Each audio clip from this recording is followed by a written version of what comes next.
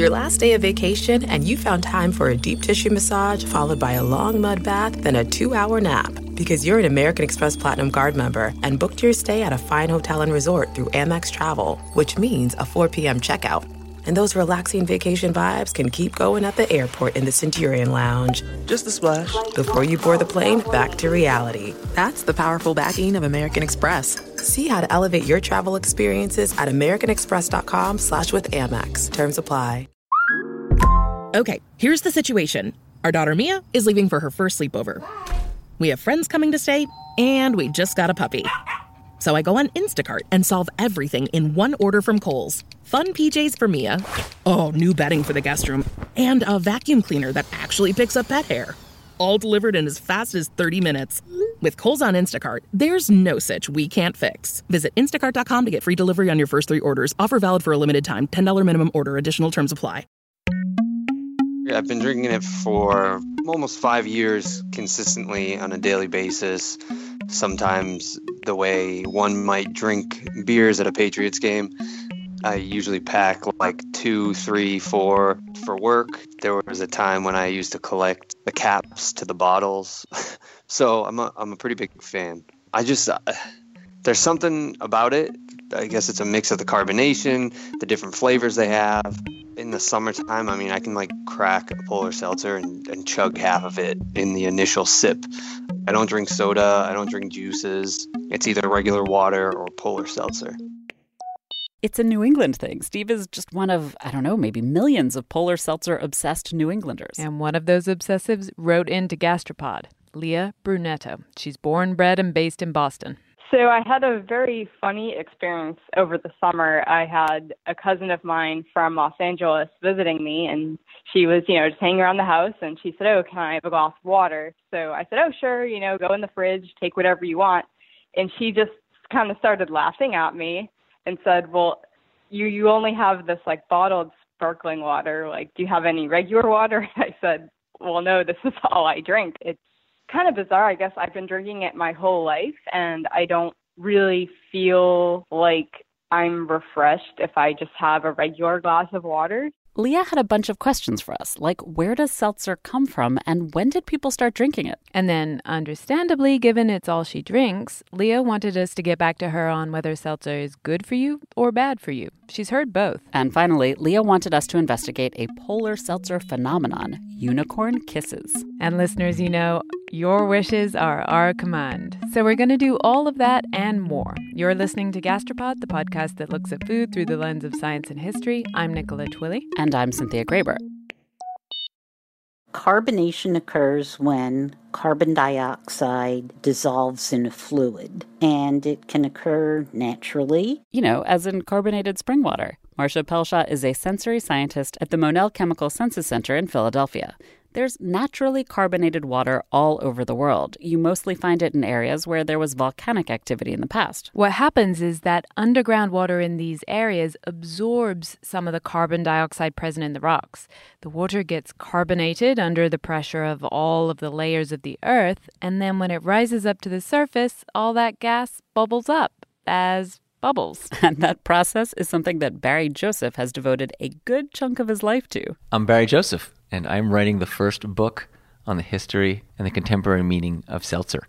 So next question, how does that natural sparkling water come to be called seltzer and not just, sparkling water? Seltzer is derived from the name of one of the many spas in Europe that people would go to take the waters.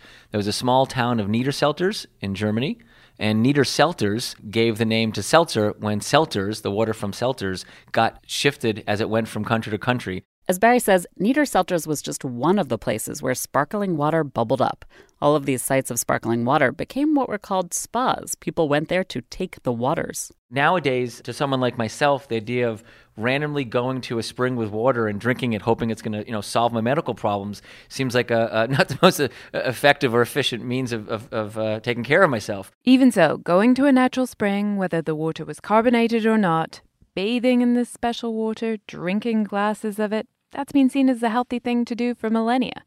All the old favorites, Pliny, Hippocrates, the guys who always get quoted in the history of Western medicine, they all recommend taking spa waters all sorts of different diseases. Niederselters was a favorite of Northern Europeans. There was a tour guide written in 1847, and the guide described the waters as cooling, searching, enlivening. And those miraculous waters could cure basically everything, quote, all disorders arising from the inactivity and weakness of the vascular system, from obstructions, obstructed secretions, hemorrhoidal affections, liver and bilious complaints, rheumatism, and scrofula. In fact, the only people these magical Niederselters waters couldn't help were patients where their stomachs were very weak and disposed to flatulency. Poor dudes. But could this spa water actually help? Could there possibly be any medical explanation for the health benefits of taking the sparkling waters? When water bubbles up from the ground and attracts and leaches the surrounding minerals, that means when people drink the waters, they'll also be getting those minerals. And some of these minerals do have medicinal properties. Like, for example, some of the water had iron dissolved in it. That would be good if you were anemic. Some had sulfate and magnesium, which could provide relief if you were a little backed up. So in certain cases, maybe the water did actually help, but those were probably a small percentage of all the people who traveled to a particular spa. Really, most people didn't know what was wrong with them, and they would just try anything that would help. But when you think back hundreds of years when people didn't understand why they were sick or understand the properties that they would need to imbibe to be able to correct something in their body, hearing just reports that something was healthy for certain types of people would be enough to make someone go somewhere. And so when I think about it today, I think if you had to go into a drugstore and get a certain type of medicine, let's say it was just aspirin, you know where to go. You go to the section and you look for the aspirin bottles and you can check out the different labels. But imagine you went in and all the labels were gone. And all you knew was there was medicine. And it helped some people because they said, go to this store because it helped me. Well, going to take the waters a few hundred years ago was the same thing. It was like going into a pharmacy without having any labels and just going on what other people had told you. Sometimes those waters didn't do anything. Other times it was exactly what somebody needed. And then there's something else, something much more straightforward. Going to a spa meant getting out of the city, away from polluted urban water. And drinking healthy water from a spa, which by definition was usually away from a big urban environment, meant they were just drinking healthy water for a period of time, and that could be enough to help them. So whether it was drinking the seltzer itself or getting away from urban water, the experience of going to a spa meant somebody was doing something better for themselves. One of the things people went to the spas for was to get help with their digestive system. As we said, maybe some minerals helped. Clean water certainly could help. And, of course, there's the placebo effect. But what about carbonation? That's what this show is about, the bubbles. Are they something that could conceivably help with digestion? Turns out that scientists have studied this recently. They looked into whether carbonation could affect acid reflux. And what they found was that if you compare carbonated beverages to equivalent not carbonated beverages, you don't see any differences in GERD. GERD is gastroesophageal reflux disease, basically extreme acid reflux. Marcia has reviewed all of the studies on the possible health benefits of fizzy water, and she basically only found one, kind of maybe sort of not really, benefit. Drinking a beverage before a meal might cause you to eat a little less food. I don't know that it makes a huge amount of difference whether it's carbonated. It is true that, the gas sort of goes to the top of the stomach, and you might think that you'd feel some bloating and maybe feel like eating a little less. But sadly, no. Drinking a glass of seltzer might make you eat a little less at a meal, but you'd probably get the same effect if you drink a glass of still water. There goes science, bursting all of seltzer's bubbles. But people at the time, they didn't have a Marcia to call up and ask. And like Barry said, going to a spa seemed to work sometimes for some people. So sparkling water got a reputation as a cure. At first, only rich people could travel to these spas, but everyone wanted a sip of these all-powerful waters. So places like Niederselters in the 18th century bottled their water in these clay jugs. The entire town was based around either taking care of people coming to the spa, whether because you were helping them drink the waters or you ran the hotels and restaurants, or you worked in the plant that was making the clay jugs, filling them with the seltzer, putting the corks in, getting them on the carriages to get them out to ports, and hoping that none of the bandits would steal them along the way. Everything in Niederselters was about the bottles. This was before the mass manufacture of glass bottles, before container ships, and yet those jugs from Niederselters made their way around the entire world. and the water was called something slightly different everywhere it ended up. And I'm getting stuck with attempting to pronounce all these names. In Turkey, it was called salt suyu. In Russian, it was called selterskaya. And eau de seltz in French. I got that one for sure. And as you might have guessed, in America, it was called seltzer. This is all in the 1700s, and for most of that century, we could not make our own carbonated water. If you wanted to get a hold of seltzer, you had to either go to the spa or get that spa water shipped to you. The first person to figure out and educate others about how to manufacture seltzer was Joseph Priestley. He's a really interesting figure. He's someone who's well known in many circles because as a scientist, he figured out how oxygen worked, how it was fixed. He is known amongst Unitarians as one of the first Unitarians who came to the U.S. and helped spread it here. But in seltzer lore, he's the man who figured out how to create seltzer. And he stole the trick from a natural source of fizziness, fermenting beer.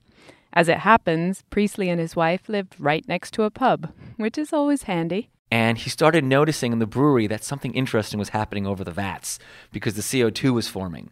And so he thought, can I capture that CO2? And what would happen if I mixed it? And so he started experimenting at this pub. They let him do it, and then moved it back into his laboratory. And he realized that if you move water through CO2, the CO2 will go into the water. And if you can keep it pressurized, you would have carbonated water. And at the time, he was speaking with the head of the Navy, and they were trying to figure out what to do about scurvy. Now, it took many, many years for the British Navy to figure out that what you needed was citrus, even though other people knew it at the time. But he said, well, maybe it's seltzer. This is because the Brits, like a lot of other people around the world, they thought that sparkling water could potentially cure everything. Joseph Priestley created for the British Navy what they hoped would be the solution finally to scurvy, onboard seltzer machines. Like a proto-soda stream. And while that didn't work, what it ended up doing was giving him an opportunity to write about what he did and explain it to others. And that book came out in 1772, and it was a popular pamphlet that explained to anybody who understood anything about the basics of science how they can make their own seltzer. At the time, it was read by a gentleman in Switzerland who was a watchmaker who was inspired by it and then moved his company to London and opened Schweppes, which was the first seltzer company. And within a generation, it became the Queen's drink. Schweppes was marketing their new drink as medicine. So some of the things that Schweppes promised, at least in the advertisements, was that it would reduce fever, ease indigestion, which at the time was called biliousness, and also address nervous afflictions and the quote-unquote debilitating consequences of hard living. Pour me a glass.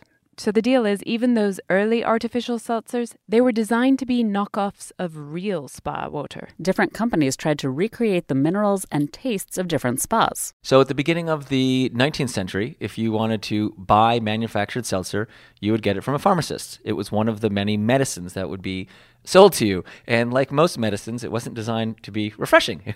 If it smelled bad and if it tasted bad, maybe all the better. Maybe it meant the worse it smelled and tasted, the better it was for you. So here's this kind of icky-tasting, fizzy knockoff of natural spa water, filled with minerals that gave it a, shall we say, distinctive taste. Not necessarily a pleasurable one. But over time, people were interested in the carbonation aspect of it. So people started adding flavors to make it sweeter. And then they started taking out some of the harsher tasting chemicals. So if you take out the minerals and the chemicals added to make it medicine, then what are you tasting when you drink carbonated water? We asked Marcia Pelshaw, the sensory scientist, and surprisingly, it's actually pretty complicated. We just don't know that much about the sensation of carbonation, and it is difficult to study. This was a bit of a shocker to me. I mean, carbonated water is just water with bubbles. So surely what you're tasting is the bubbles, no? One of my favorite little, science festival day demonstrations is just to have very cold carbonated beverages and tell them to take a big mouthful, no swishing, and just hold it in their cheeks for about 10 seconds. You don't have taste receptors in your cheek. But you can still feel the burn of the bubbles. So yes, what the experiment shows is that you do feel that physical sting of bubbles popping in your mouth. That's not a taste sensation, that's a tactile thing. But it turns out that it's not just the popping of all those tiny bubbles, there's a lot more going on. You can, in fact, experience the bite of carbonation without bubbles. And that's been shown in a number of ways. one that's dangerous because, you could gas yourself to death, would be to just blow some carbon dioxide gas across your tongue. And when you do that, it burns. Don't try this at home, kids. Marcia's colleagues at Monell tested it by using a hyperbaric chamber. That's basically a room where scientists can control the pressure. If you're sitting in really high pressure, it's like you're underground. And if the pressure is high enough, carbon dioxide is dissolved in the water, but not in the form of bubbles. And they had people drinking a carbonated beverage, so fluid with carbon dioxide added to it, but at such a high pressure that bubbles couldn't form. But even with no bubbles stinging their cheeks, people did experience a burn. So bubbles play some role, but something else is going on. What else is that? This is the part that scientists have only recently discovered. It turns out we have a special enzyme sitting on our taste buds that turns carbon dioxide into carbonic acid. That's the other part of carbonation, that you need this enzyme, carbonic anhydrase, to feel the sting from carbonation.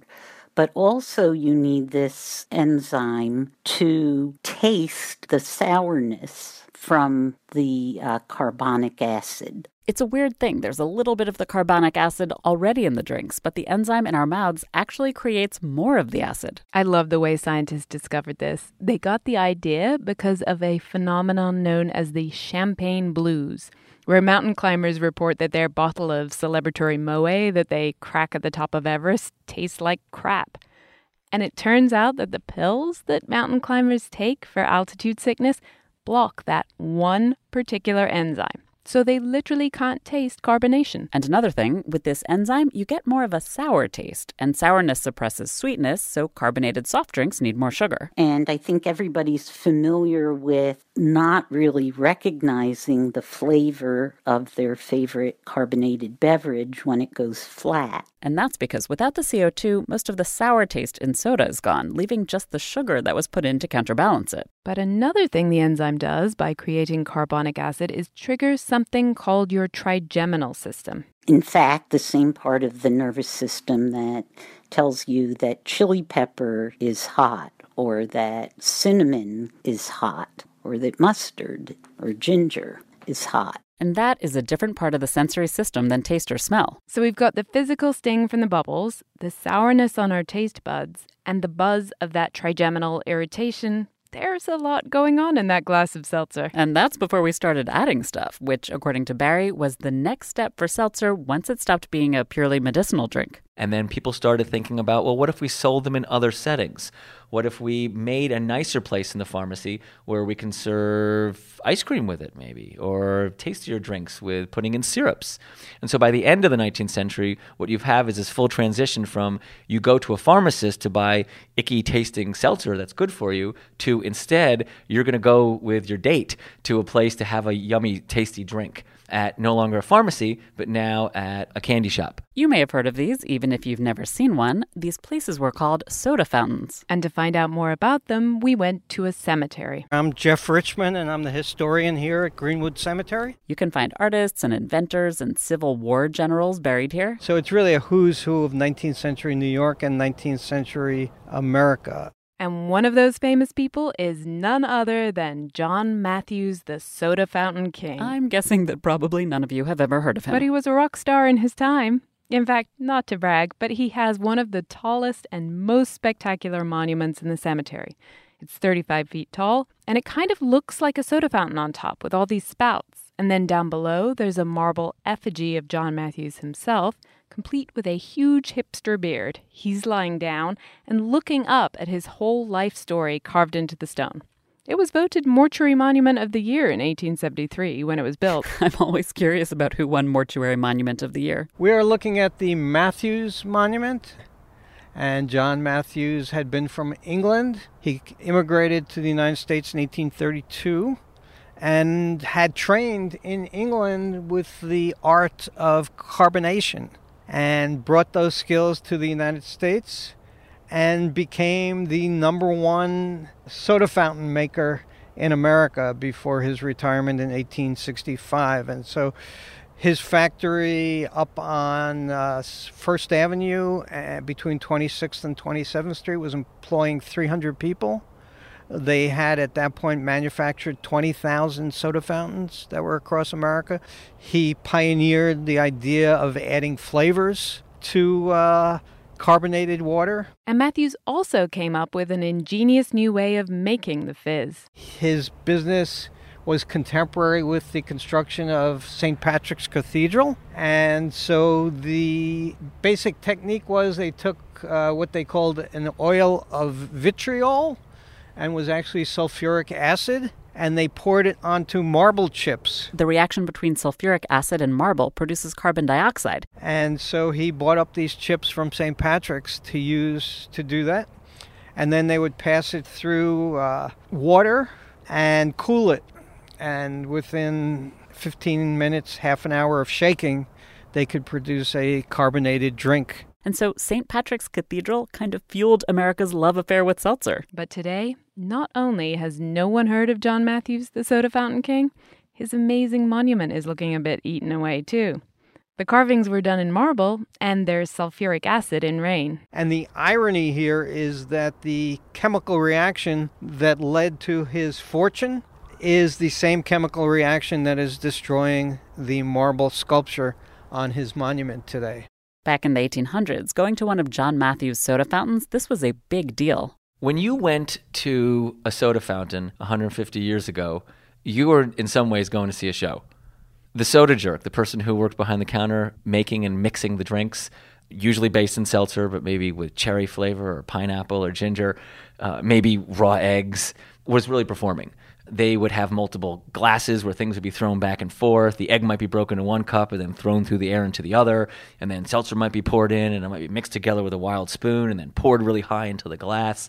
Soda jerks would compete with each other to come up with the most outlandish names for their drinks and the most interesting ingredients. And over time, it became a place to not only be around these soda jerks, but also be around the other people who were there. They were a place to hang out with others while you were drinking your egg cream or your cherry lime Ricky. And so they became social centers. And so it meant that you might want to, come back a few weeks later and see what the latest and greatest was that your soda jerk was doing. Or maybe you're going to go across the street to the competing location and see what they had to offer. It must have been kind of like watching a bartender, a mixologist, at work today on crazy complicated cocktails, all the mixing and shaking and pouring. And really, do not imagine the fizzy drink dispenser at your local fast food joint. The soda fountains themselves were stunning. Jeff Richmond took us into the archives at Greenwood Cemetery to show us the John Matthews soda fountain catalog. So look at the variety, the Columbia, the Aphrodite. Oh my goodness. And some of these are multi-tap ones. Some of them have built-in mirrors. Some of them have, inlay. Right. And so you could, this was like buying a car. You could go with all sorts of accessories. He has one with a chandelier built into it. They even had a dispenser for hot soda called the Vesuvius. I don't know about hot soda, if I'm being honest. But the bigger point is, by the time John Matthews' monument was being built, seltzer was seriously mainstream. Everyone was drinking it. Maybe dolled up in the form of fancy sodas, but still, America loved seltzer.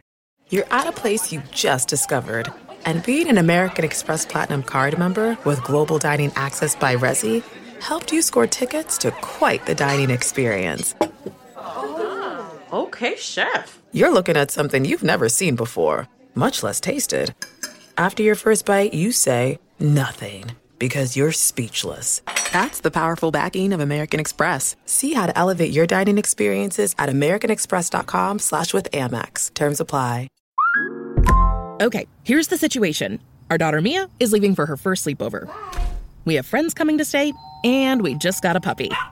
So I go on Instacart and solve everything in one order from Kohl's. Fun PJs for Mia. Oh, new bedding for the guest room. And a vacuum cleaner that actually picks up pet hair. All delivered in as fast as 30 minutes. With Kohl's on Instacart, there's no such we can't fix. Visit instacart.com to get free delivery on your first 3 orders. Offer valid for a limited time. $10 minimum order. Additional terms apply. And then around World War I, people just kind of lost interest. 2 things happened. The big brand name sodas, Coca-Cola and Dr. Pepper, they took off.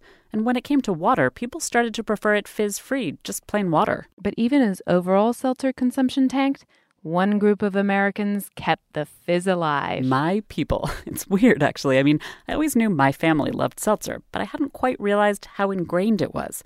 Seltzer was literally synonymous with Jews, at least in America. Comedians, authors, they all use seltzer as a stand-in to mean Jewish. When I started working on this project over 10 years ago, I didn't know much about seltzer. I just started drinking it myself, but I'd always known there was an association between seltzer and Jewish people, but I didn't know why or where it came from, nor how deep it actually was. People attested to it. They said it was an important part of Jewish culture. It was an important part of Jewish identity, but no one could tell me why or where it came from. So I researched and I saw why people said there was an association. And people said all sorts of things. People said that maybe seltzer was kosher, or maybe that seltzer helped with digesting heavy Jewish food, all those latkes and brisket. But none of that was true. Many drinks were kosher, and lots of immigrant communities ate heavy food. I realized that the question I've been asking, is seltzer Jewish or why is seltzer Jewish, was the wrong question. The real question was, why did everyone else stop drinking it? Jews, I think, were just like everyone else, drinking seltzer, this drink from Europe. We idolized Europe at the time, 150 years ago. People were coming from Europe and wanted to maintain their traditions.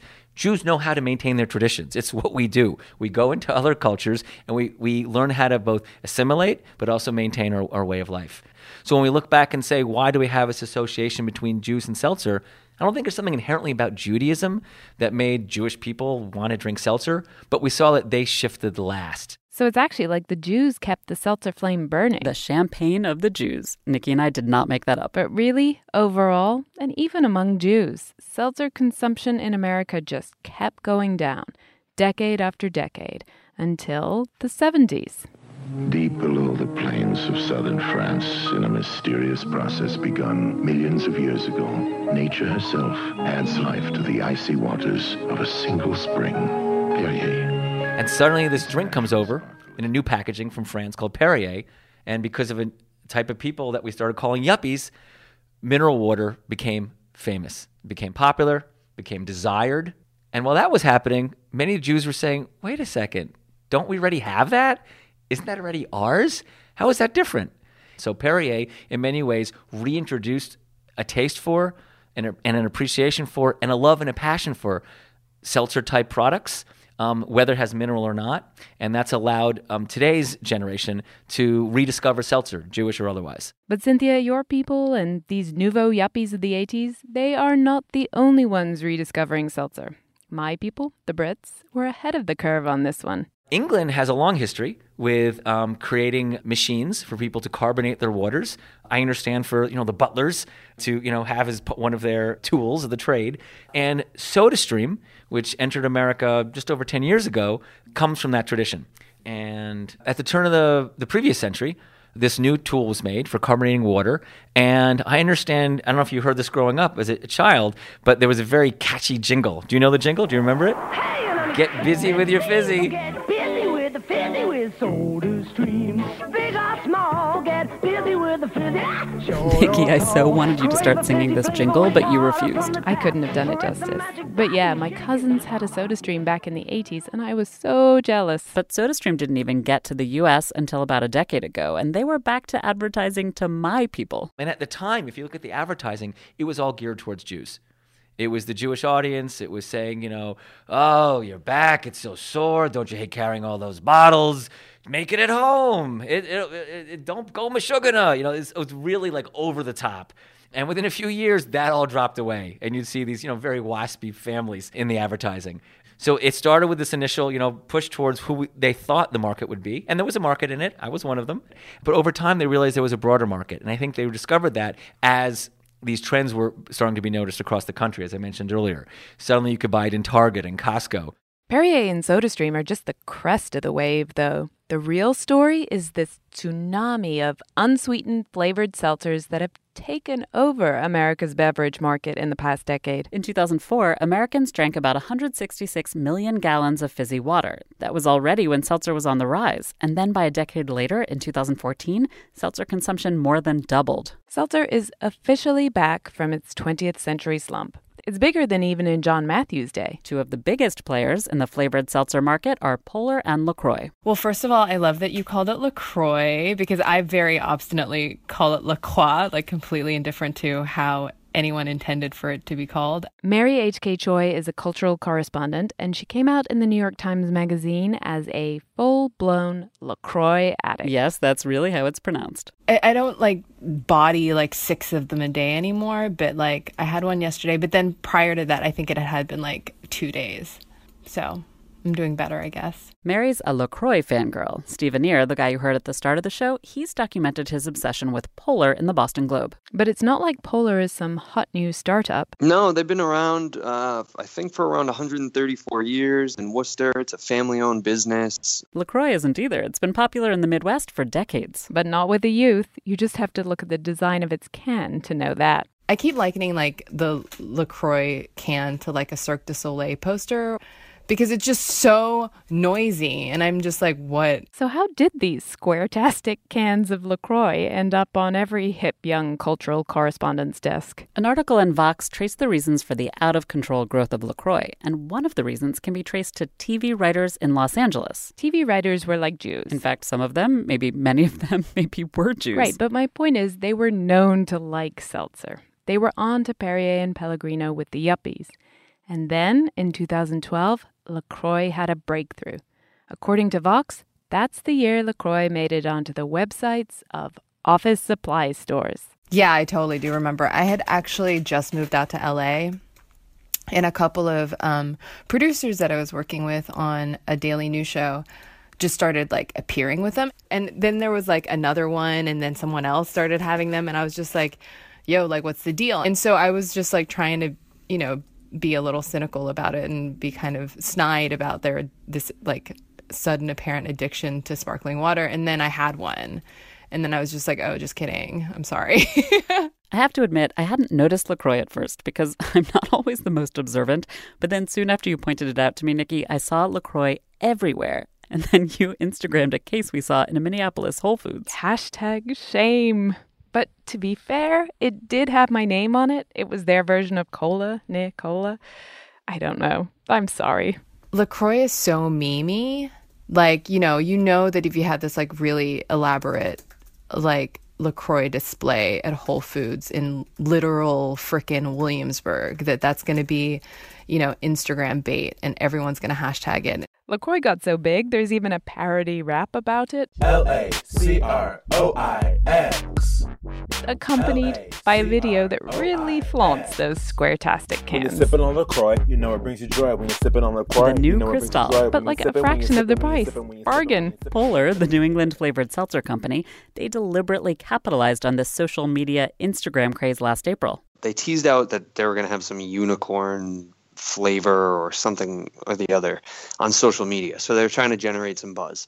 And then they rolled out this Unicorn Kisses flavor. And so they made, I think it was 5,000 cases, and that was it. And they released it on around April Fool's Day.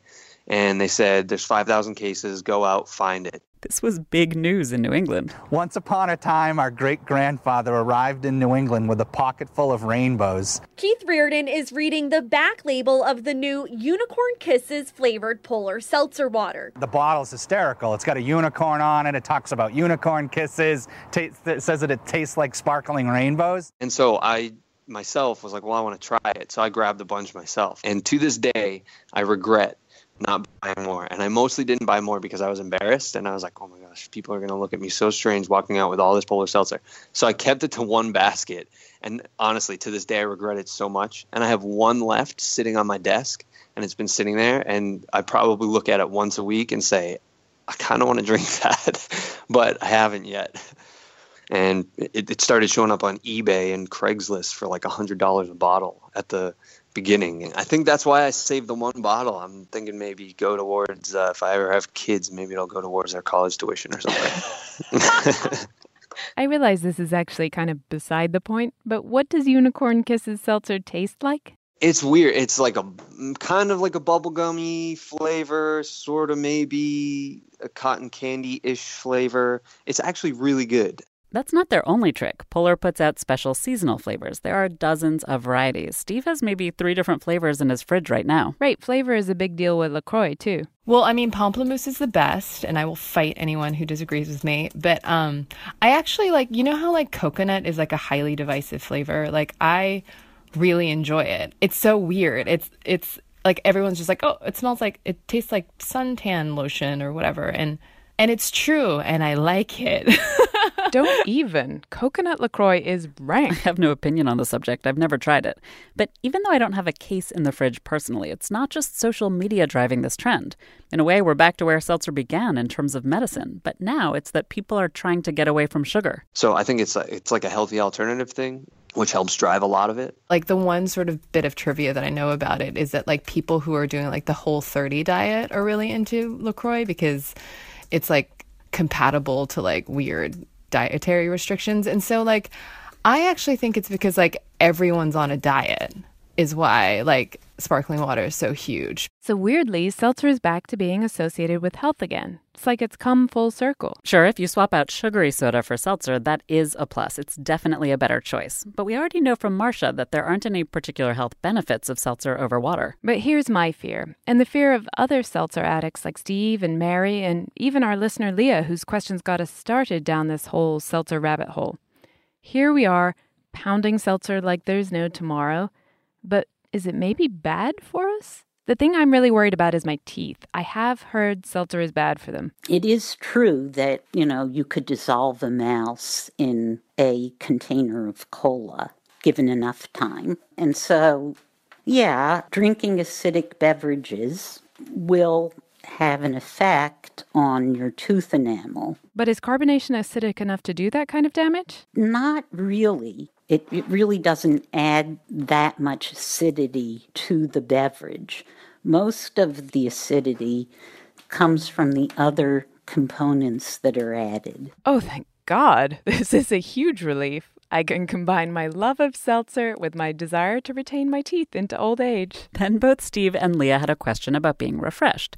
Leah said she doesn't feel refreshed unless she drinks sparkling water. But Steve, he's worried that refreshment is just an illusion. The biggest debate, and I still don't buy it, is drinking seltzer water all day equivalent to drinking water all day? And I always feel like I'm not as hydrated if I'm just drinking seltzer all day as compared to if I'm like drinking water as well. This one is complicated, actually. Marcia told us that her colleagues have shown that seltzer is more thirst-quenching than plain water, but they're equally hydrating. So there could potentially be a problem for seltzer. If you feel like your thirst has been quenched and you stop drinking too soon, then maybe you're not getting as hydrated as you need to be. That's just a guess. It has not been studied in the lab. But really, Steve, Leah, do not stress. Seltzer is fine for you. It's one of the few things that I enjoy that nobody has any complaints about. Seltzer and celery sticks. So it's nice that there's something out there that we can enjoy that doesn't do us any harm. Well, I have only one response to that. Big thanks this episode to listener Leah Brunetto for suggesting the topic, and to Barry Joseph, Marcia Pelshaw, Jeff Richmond, Mary H.K. Choi, and Stephen Eyre. We have links and photos on our website, gastropod.com. This is our last episode of 2016. Again, if you enjoy Gastropod, remember, Nikki and I are totally independent, and we are counting on your support to make 2017 happen. You can chip in at gastropod.com or at patreon.com/gastropod. Happy holidays of whatever flavor you celebrate, and we'll be back in the new year with lots of deliciousness for your ears. You're at a place you just discovered. And being an American Express Platinum card member with global dining access by Resi helped you score tickets to quite the dining experience. Oh, okay, chef. You're looking at something you've never seen before, much less tasted. After your first bite, you say nothing because you're speechless. That's the powerful backing of American Express. See how to elevate your dining experiences at americanexpress.com/withAmex. Terms apply.